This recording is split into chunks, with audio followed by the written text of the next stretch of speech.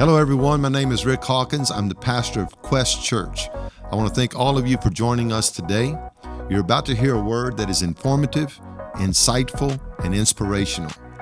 If you'd like to support our ministry, you can go to questchurch.com. Enjoy the message.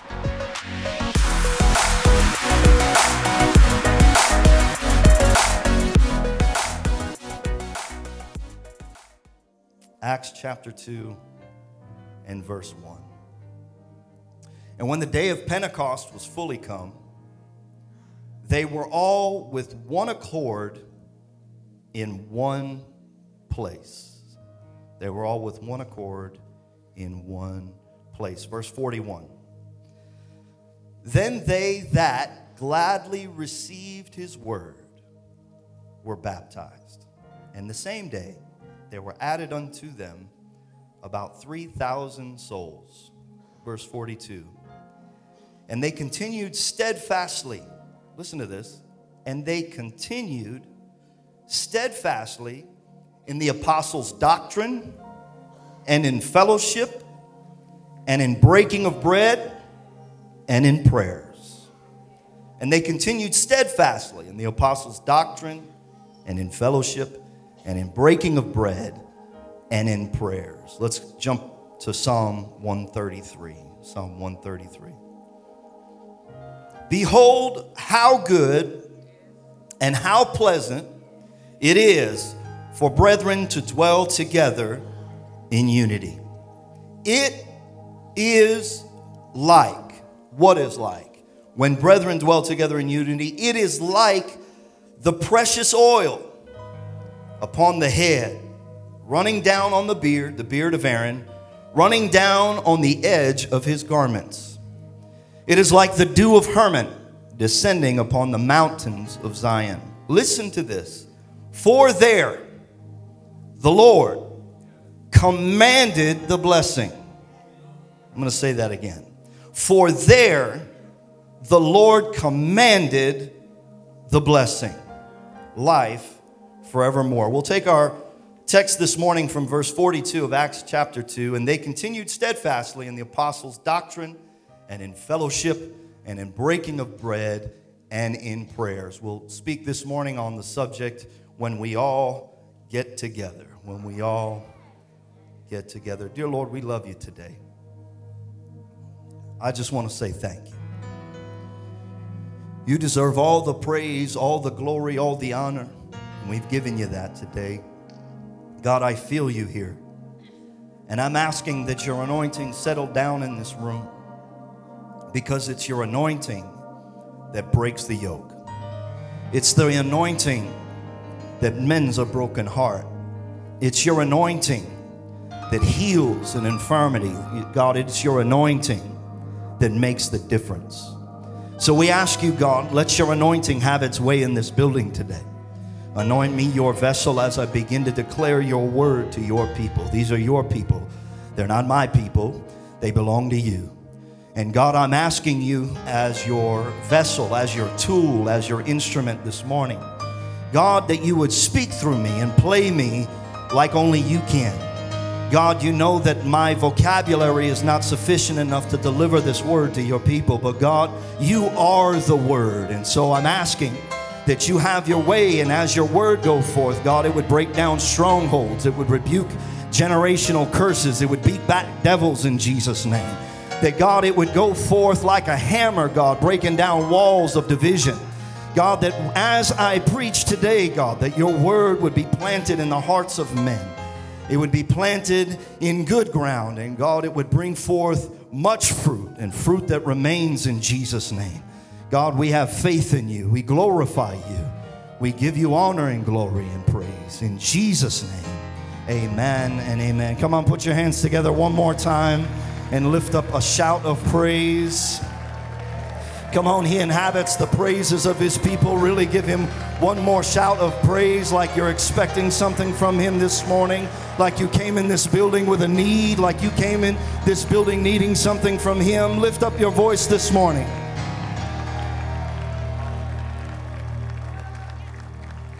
Tell somebody near you, when we all get together. And you may have your seat.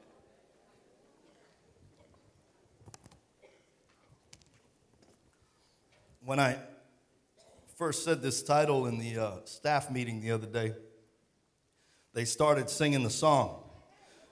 But it was younger folk that were singing the song, so they sang it wrong. They said, when we all get together. That's not the song. How's the song go? To have, yeah. The young people on the front row are like, what in the world is this? I remember everybody's still singing. When we all get together. There's something about the gathering of God's people, amen? All throughout the Old Testament, you hear God declare, I am your God, and you are my people. I am your God, and you are my people. Proverbs chapter 13 and verse 12 says this, hope deferred makes the heart sick. But when the desire comes, it is a tree of life. Hope deferred makes the heart sick, but when the desire comes, it is a tree of life. I wrote this, and so I'll just read it this morning. Life is a continual pursuit of what's next. When God made us, He deposited inside of us a desire for better. A desire for more, a desire for purpose. Genesis 1:28, we know this. God commands His creation, and it's a command because He says it to Him. Anytime God speaks like this, it is, in fact, a command. Genesis 1:28, be fruitful and multiply, have dominion. Through this command, it's easy to see that God deposited in us a desire for more. Each of us are born and we live with this desire for more and for better. Do you agree with that? Amen. Even after a great accomplishment that we might experience, it's natural for us to say, okay, what's next? Right? Here's an example. Yesterday, the great LSU Tigers beat Alabama. They've been waiting 8 long years for that. But here's the thing. It was just a regular season game. It seemed like an insurmountable task because of how long they had been losing to them. So the focus at the end of the game shouldn't be on the victory, but on who's next. Because when it's all said and done, it's just one game. They haven't won their division. They haven't won their conference. And they sure haven't even made a playoff yet. They just won a game. And I think for us, it's important to grasp that concept. That when we have these big highs, it's awesome to spend some time and thanking the Lord for that accomplishment, for that feeling, for that growth, for that gain. Amen. In a very simple example, the conference for us was a really great accomplishment for us as a church body. But as our pastor did the very next week, it's time to focus on what's next. What's next? As a result of this command, each of us have inside of us this natural desire and inclination for more and for better. Amen. When the desire comes, the verse says, the proverb says, when the desire comes, it's a tree of life. It's a tree of life. A tree is a perfect example of the progression and cycle that God instilled in the earth for growth. A tree is the perfect representation of that. We see it. We see it especially here in Oklahoma because we actually have seasons here. And so you see the tree. You see it flourish with its fruit and with its leaves. You see it change. You see it get bare. And then you see that cycle happen all over again next year. And each year this tree grows. And each year this tree produces fruit. And each year this tree progresses in what it is. Because it's the natural progression and cycle that God instilled in the earth for growth and for produce and for production. Even in his creation. That's why the Bible would say a desire fulfilled is like the tree of life. But the challenge in life is when we have experienced so many disappointments. When we experience a series of disappointments. When we experience loss. When we experience defeat. Then at that point, the hope for more is stripped from us. Hope deferred makes the heart sick. It literally means this. It makes us weak. Or it makes us tired. Hope deferred makes us weak. It makes us tired. Many of us in this room have been there. We've been right there. I know I have. Where I had an expectation that God was going to do something.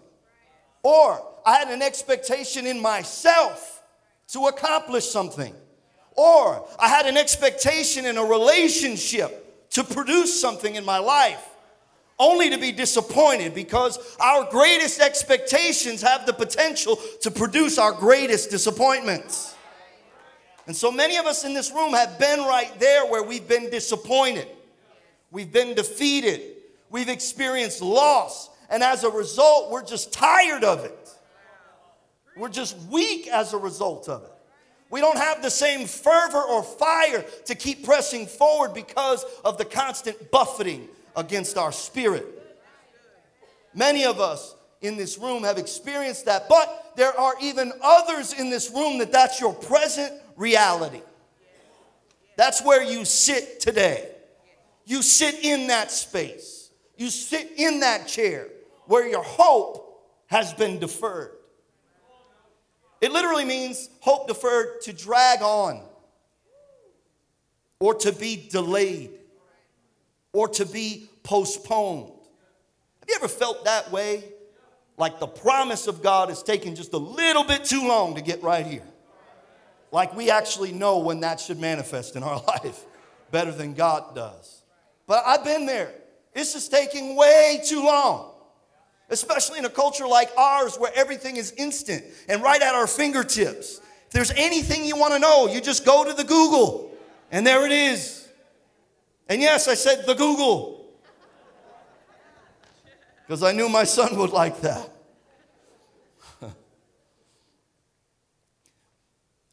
But there's many here that feel like your destiny, your purpose, your promise is delayed. It's postponed. It's dragging on. Will it ever get there? This delay is costing me more than I anticipated to pay for this. This hope is deferred. This hope is deferred. And as a result, we say things like, you know what, forget it. It ain't worth it. It ain't worth going through all that. It ain't worth pressing that hard. It ain't worth that sacrifice. It ain't worth the price I have to pay for this. Forget it.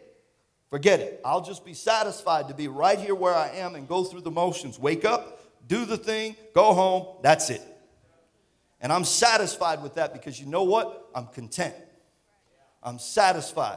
And the last thing I want to experience is more disappointment. The last thing I want to do is risk myself, put my neck on the line only to feel another defeat or to take on another scar or to be bruised one more time. This morning, I felt it my obligation to come by this morning and encourage somebody's spirit that you may be tired, you may be weak, but my Bible tells me that his strength is made perfect in my weakness, and his grace is sufficient for me. And he who began a good thing in me shall complete it. That's somebody's word this morning.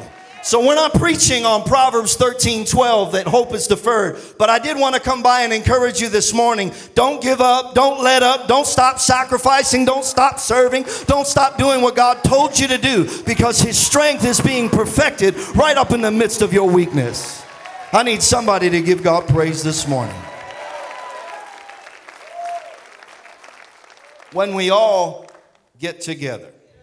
When we all get together. Pastor Rick last week turned our attention towards community. Some people caught that, some missed it, and I'll just share it again. He's turning our attention, the attention of Quest Church, toward community. What does that mean?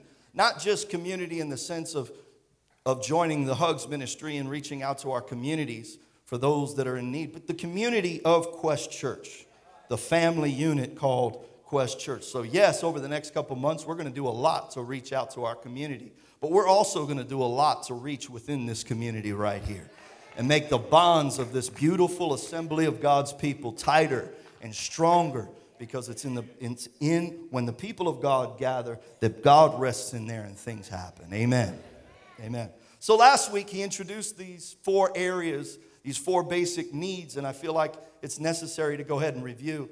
The 4 basic needs of every human is on this wise. Number 1, purpose. Purpose. Knowing why you are here. Knowing why you are here. Security. Security. Knowing everything is going to be all right. Number 3, identity. Identity. Knowing who you are. And number 4, acceptance. Knowing you are loved. He said these words right here. Last week he focused on identity. This week we're going to focus on acceptance or belonging. So he said this statement last week. He said, the sense of being and belonging are essential in a person's life in order for them to enjoy the safe place called significant. I'll say it again. The sense of being and belonging are essential in a person's life in order for them to enjoy the place called, or the safe place called, significant. When you can say, I know who I am and I know where I belong, you can easily understand that everything's going to be all right and I know why I'm here. So the foundational aspect of the things we need as a human being are purpose, right? We got purpose, security, identity, and acceptance. And in order to get purpose and security shored up in our life, you have to first know who you are and know that you belong. So we established who we are last week. We established it in this wise. Number 1, we walk in who God said we are.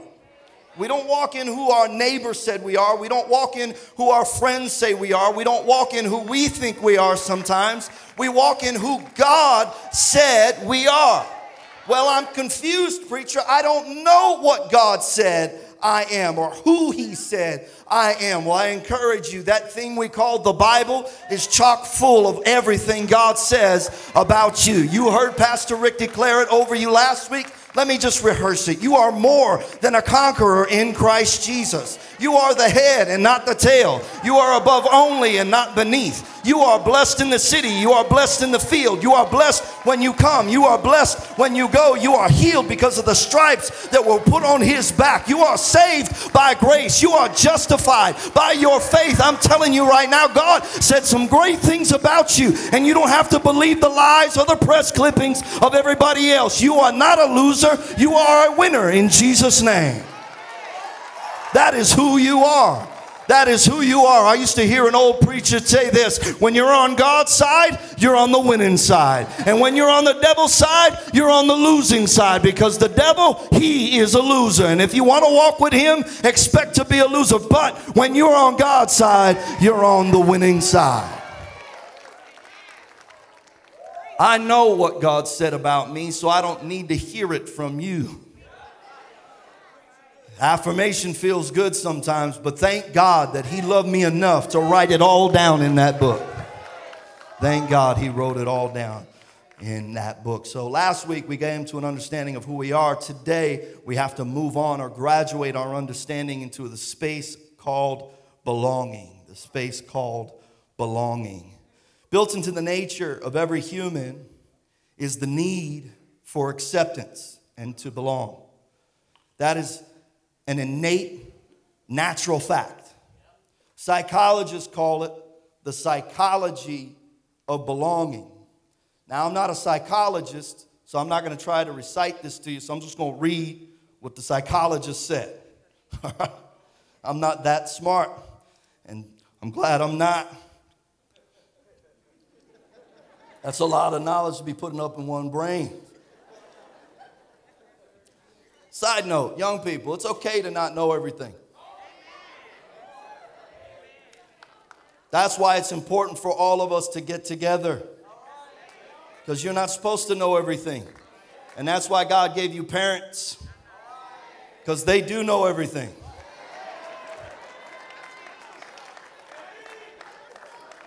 No, I'm not kidding.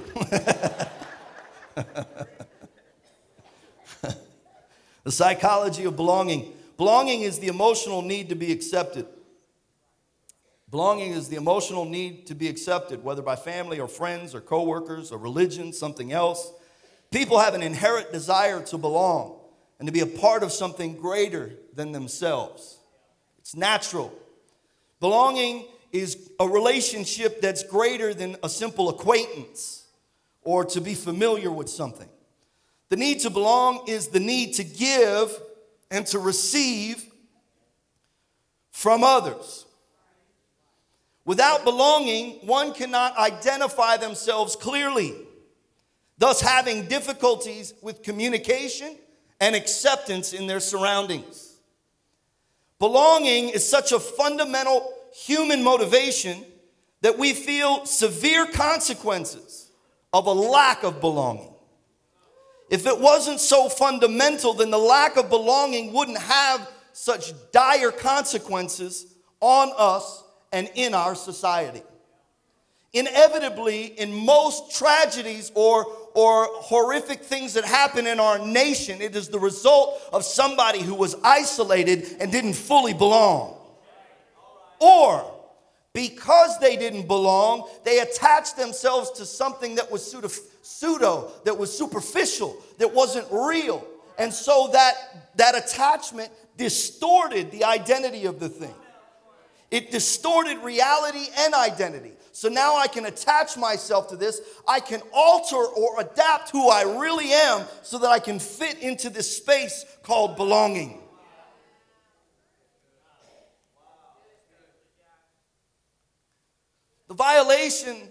This is a violation of the authentic design that God built in you. This is because what I just said is we take on because I don't belong, because I've been rejected, or because I don't fit. Now what I need to do is kind of transform the way I act, the way I speak, the way I dress. I got to transform my actions, my being, my essence, so that I do belong. And so as a result, we violate the authenticity of who we are. That's what the devil wants from you.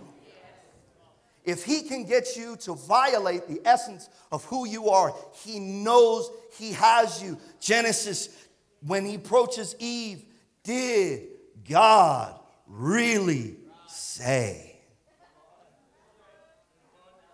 Did he really say you're more than a conqueror? Because from my vantage point, it looks like every obstacle you face whips you. That don't look like a conqueror to me. Did God really say that you are healed? You've been sick for 6 months. You haven't been healed yet. But did God really say that? Did he really say that? Did he say you're the head and not the tail, but you've been working at the bottom of the rung the whole time, ain't been promoted one time? Are you really the head? Did God really say that? Because if he can get you to compromise your being, he knows he can distort the whole purpose that's wrapped around you.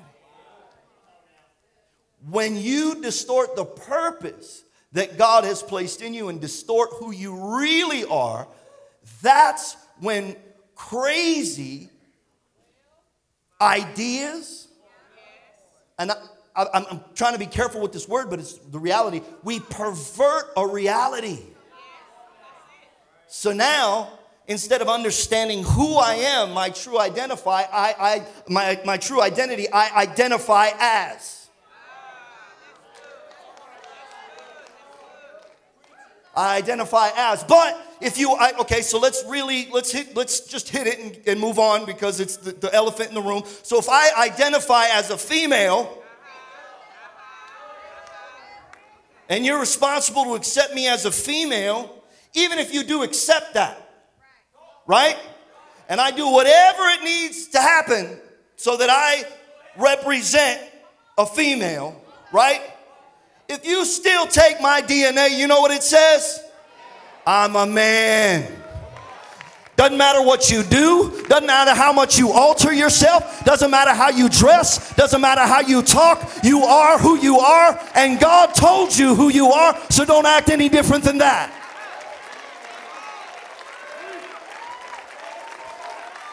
To belong, you have to first understand who you are. Don't find identity in anything other than the Word of God and what He spoke over your life. And that deserves a hand clap and an amen in Jesus' name. He was a young person. God spoke purpose over you. The fact that you're in this room tells me that God determined it for you to be here today. He thought that in eternity past. And if that be true, then don't violate who you are to be accepted into a group that doesn't count. That's why bullying is a strategy of the devil. That's why prejudice is a strategy of the devil. That's why racism is a strategy of the devil. God made us different, to act different, to be different, to have different strengths, because that's the glory of God. Don't look down on somebody because they look different than you. When we all get together. Let's go back to our text. I don't have much time, so I may skip through some of this, but I'm going to give you the best I can. Let's get back to the text. And they continued. This is an important statement. And they continued steadfastly. They continued steadfastly in the apostles' doctrine and fellowship and in breaking of bread and in prayers. Now, I'm not going to go in the order that they gave it to us, because the point of this discourse by I think it was Luke who wrote Acts. Could be wrong, but I think it was Luke who wrote it. When he wrote this, it wasn't to say that it was in this order. It was to say that this is what they were doing, and this was the result. So I'm not going to give it to you in the order, but I'm going to give it to you as the Lord impressed it on me, all right? So here we go. They continued steadfastly. It literally means to be constant or consistent. To be constant or consistent. In other words, you can count on it.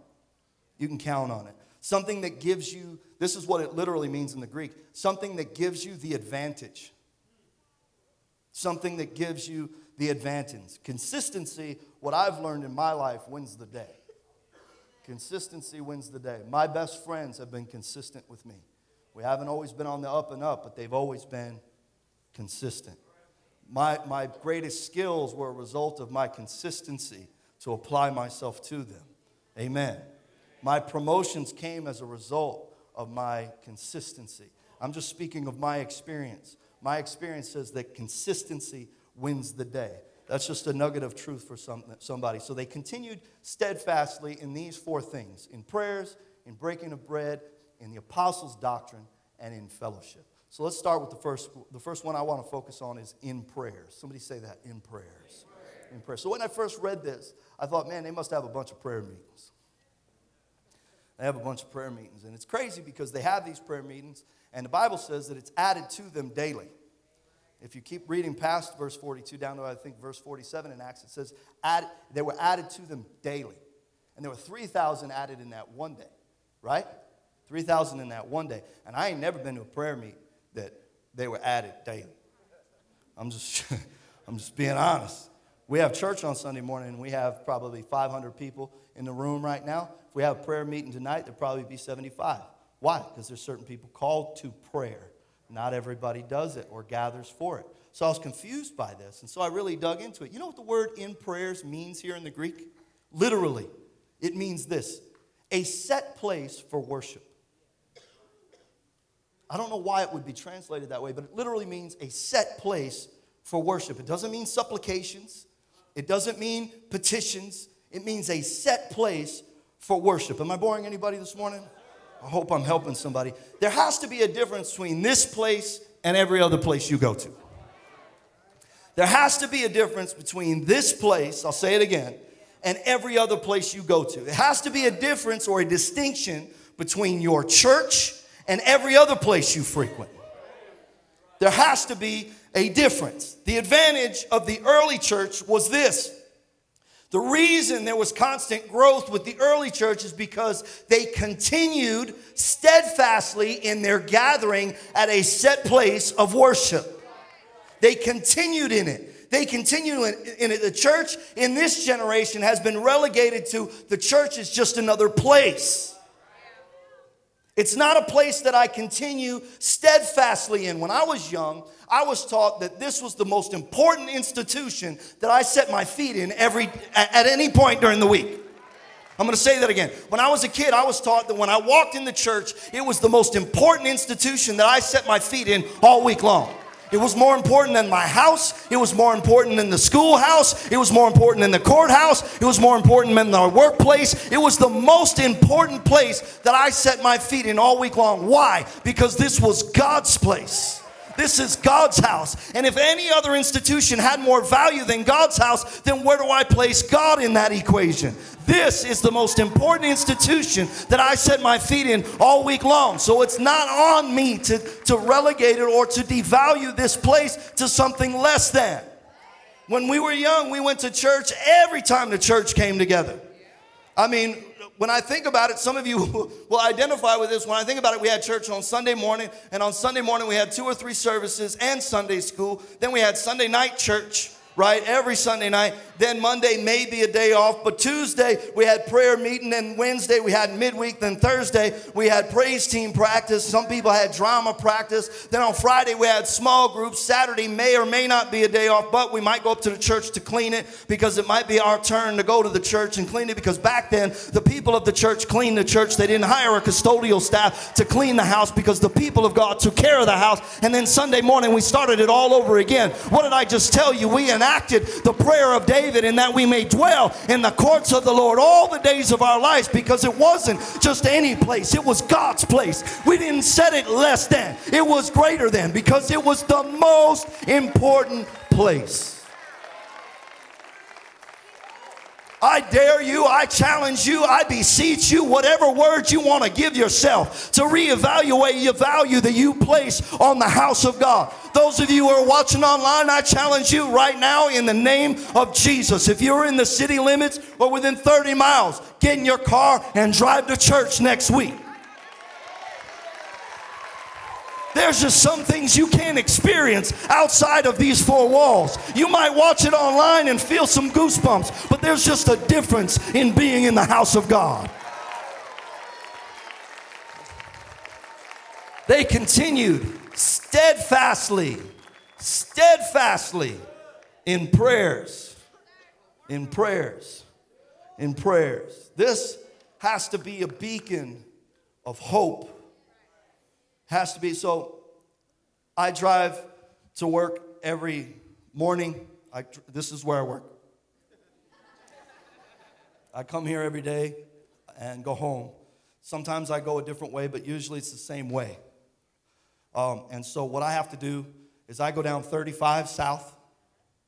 I cross over the bridge. I exit 9, and I go west. Right? If I'm coming here, coming east on 9, I get on 35 north and I cross over the bridge. Okay? You guys with me so far? All right. Not every day. But most days. There is somebody walking on that bridge.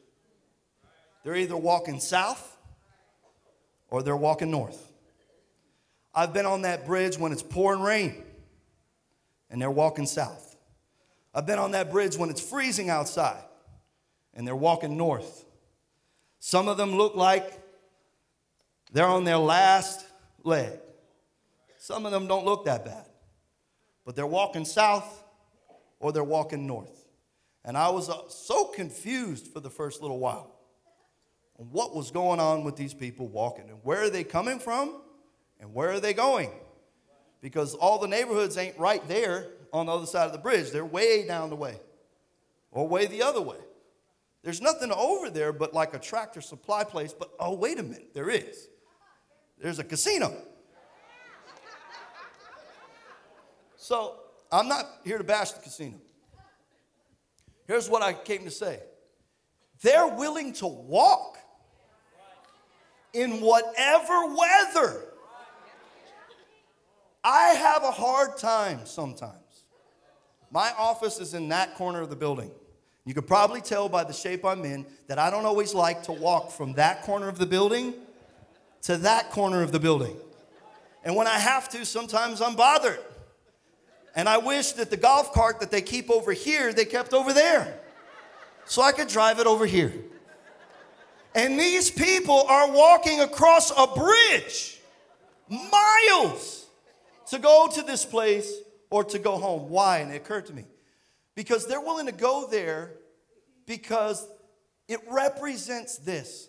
The little I have could possibly, luckily, become much if I go there. It represents hope for something better, for something more. And I've given up so much on my life that I only believe that's the only place that can get me there. And we can't even get them in a car and bring them here. Because it's time for the people of God to continue, listen to these words, continue steadfastly in prayers, in getting to the house of God. I challenge you, make it more important than just where you go on Sunday morning. In Jesus' name.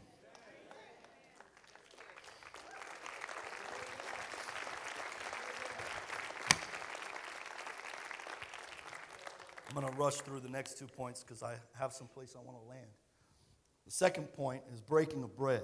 They continued steadfastly in breaking of bread. And I won't belabor this point. I'll just say this. That's relationship. That's friendship. That's beyond we just know each other. That's breaking of bread. I'm going to sit down and eat with you. I'm going to spend some time with you. And it wasn't superficial with the apostles. They spent time with each other. They invested in each other. Pastor Rick says it like this: relationship is the currency of the kingdom. It's the network of life. What does that mean? It's the currency of the kingdom. It's the value system of the kingdom. It's how we exchange. It's how we exchange what we have. It's I'm willing to break bread. Bread always was symbolic of the body. I'm willing to break of myself to sustain you. Breaking of bread. I'm willing to break off a piece of myself to help you. That's what it was. And they continued steadfastly in this. They didn't have superficial relationships. They had true, genuine, authentic relationships with one another. Why? Because they were of the same goal. They were of the same mind. They were the same people. And I have to break this. If young people, let me give you this. If you can belong anywhere, belong right here in this church. If nobody at school accepts you, say okay with that. I'm very okay with that. But you guys love one another in this place. You love one another at youth group. You love one another here because that's what matters. I'm 41 years old. I'm 41 years old. I have lifelong friends. Friends that I've had my entire life. Justin Harbert, I've been in a relationship with for over 20 years. Crystal Harbert, I've been friends with her for 28 years. Pastor Rick has been in my life for almost 30 years. Dustin Hawkins has been my brother for almost 30 years. What am I saying? I'm naming people that have been in my life almost my entire life. And I didn't meet them at school. I met them right in the house of God. And those relationships I can still count on. I can trust them when I can't trust nobody else. I can call on them when I make my biggest mistakes. And they're going to take care of me and cover me and make sure that what I've inflicted on myself ain't going to get any worse.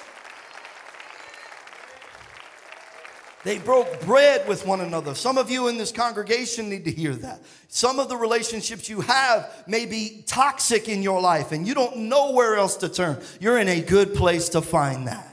They continued steadfastly in breaking of bread. Number three. They continued steadfastly in prayers. They had a set place. They continued steadfastly in the breaking of bread. They had a relationship. And this one I like. They continued steadfastly in the apostles' doctrine. In the apostles' doctrine. You cannot have community without proper communication. They come from the same root word, commune. You can't have community without proper communication. Verse 41 of our text says, they gladly received the word. They gladly received the word. Doctrine literally means instruction or teaching. They continued steadfastly in the apostles' doctrine. There is a power behind the apostles' word that's not the same as everybody else's word. I want you to hear this. The word apostle comes from the Greek word proton. Proton. We know that word, proton, because it's the positive force in the makeup of an atom. It's the positive force in the makeup of an atom. So apostle has that positive force. The apostles were the ones responsible to take what Jesus did and said and multiply it. It was their responsibility to take everything that Jesus did in those 3 years and multiply it. The church wasn't established with Jesus Christ.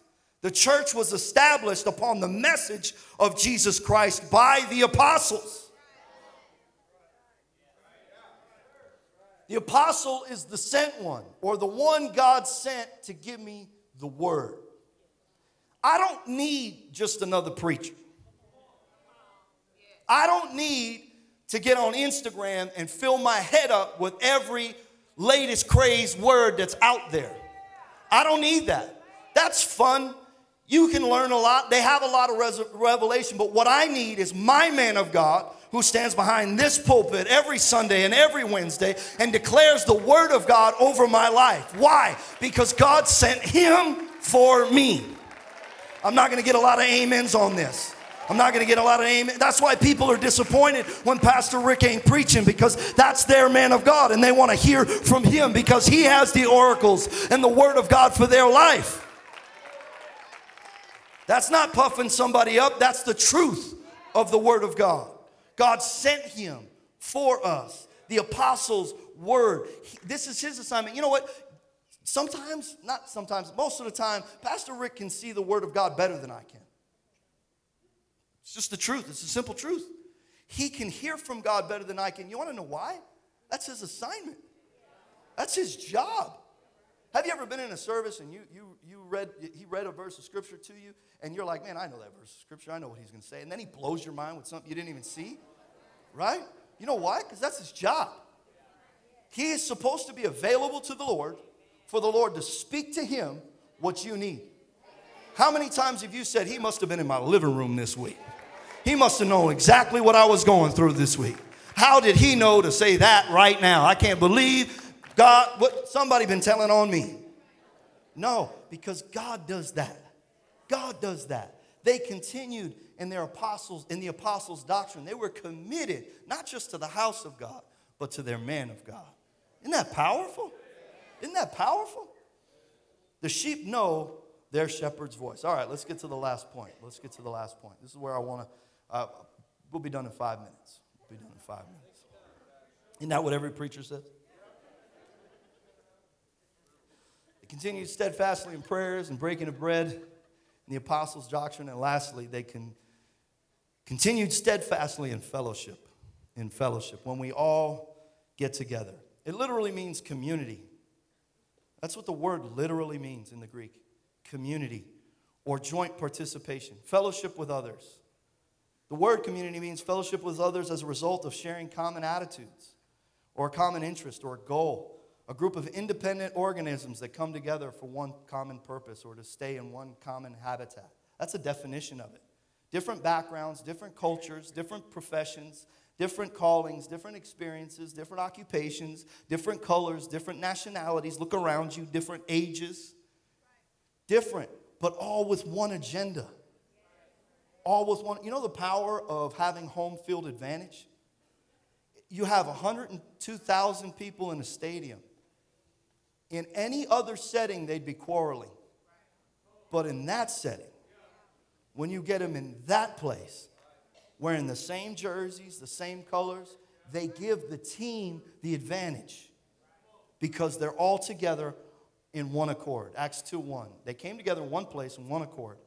Listen to this. It literally means one mind and one passion. It's a unique Greek word in that it's a compound word. It's two words. It literally means to rush along in unison. In other words, your agreement in this house has the ability to give you the advantage. Okay, what do you mean? What do you mean, Pastor John? Let's just wrap this up in this context. I'm going to give you an example, and then I'm going to share the baseline of this word.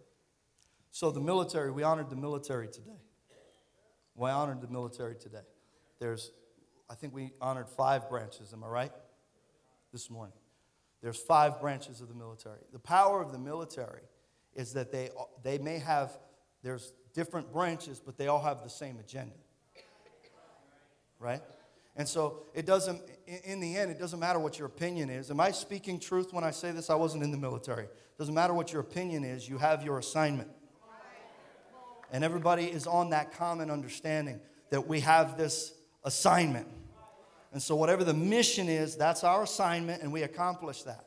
And sometimes the military will place us in different locations based on how our country needs our service to be. It's a perfect picture of how God places his people.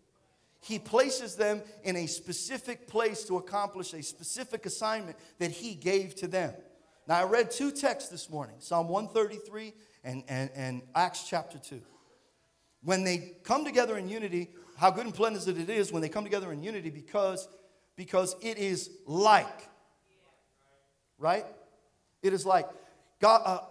Jesus, Acts chapter 2 is built on the premise of a promise.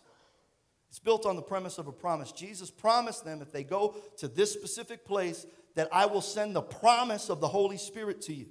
You have to go there. You have to gather. You have to pray. So we have different nationalities, different ages, different people, different backgrounds, all in one place, waiting on a promise. David says how good and how pleasant it is when the brothers gather together in unity because it is like. What is it like? It is like the anointing. It is like the oil. It is like the oil. It is like the oil. What is the anointing? The anointing is the empowerment and the enablement of God. That's what the anointing is. It's the empowerment and the enablement of God. We know this, that the anointing breaks the yoke. We know this, the anointing sets the captive free. We know this, the anointing brings healing. We know this, that the anointing makes the difference. Am I right? Okay, so it is what? Like. It is not it. It is like. So when the people of God come together, it is like this. It is like this. So in Genesis 11, I'm jumping all over the word here, but I'm trying to finish in a good time. Genesis 11, we have the Tower of Babel. And everybody's building this tower to heaven. And God tells himself, let us, even he's in unity, let us go down there and see what's going on. So he goes down and he looks and he says, behold, this people are one. Because of it, nothing will be restrained from them. Anything they imagine to do, they can do. So let's go confuse their language. Because you can't have community without communication, right? So Psalm 133, they all gather in unity. It is like the anointing. In Acts 2, they're all gathered in one place in one accord. Why is it so important to gather? Why is it so important, Christian, for me and you to really come into a working relationship with one another? Not because we work here, but because I love you, man. I care for you. I see the call of God on your life, and it's important for me as somebody that's been down the road a little bit to share whatever I can share because you know what? God put me here for such a time as this, and that's my assignment. I can't withhold that from you. I'd be cheating you. And you know what? That's demonic. God called us together. Do you know what happens when we all get together? That's why people can actually get healed in this building. Because it's like the anointing. It's like the anointing. Gino, you can come. I don't want to belabor the point, but I do want to leave you with this. Mark, I think it's Mark 2, is the story where Jesus enters into a house. And it was noised abroad that he was there. That in itself will preach. When Jesus is in the house, people come. And so there were so many people in the house that they couldn't get any more in the building. But there was a paralytic that was in need. And they couldn't get him to Jesus. But they were all gathered in one place. And so these 4 guys decide, let's take the roof off this place. Because their gathering created an opening for him. Because there was enough people in the room that something could happen. And so watch, they rip off the roof. They didn't have a need. The paralytic had the need. The paralytic was broken. The paralytic was hurting. The paralytic couldn't move. He's the one that couldn't attain what God assigned him for. He was the one strapped to a bed. He wasn't living in the blessed life. He wasn't living his best life now. He was the one hurting. But because they were gathered, they saw. And because they saw, they were willing to climb up on a roof, ruin somebody's house, and drop this man in front of Jesus. And they drop him in front of Jesus. And Jesus says what he has no choice but to say. Because of your faith. Because of your faith, he is going to be made whole. Because when they're in one place, in one accord, when the brothers are gathered together in unity, there is a commanded blessing. There is a commanded blessing. Nothing will be restrained from them. Anything they imagine themselves to do, they can do. And so Jesus has no choice. It's part of what he made. Because they were there with one agenda, with one accord, he had to be made whole.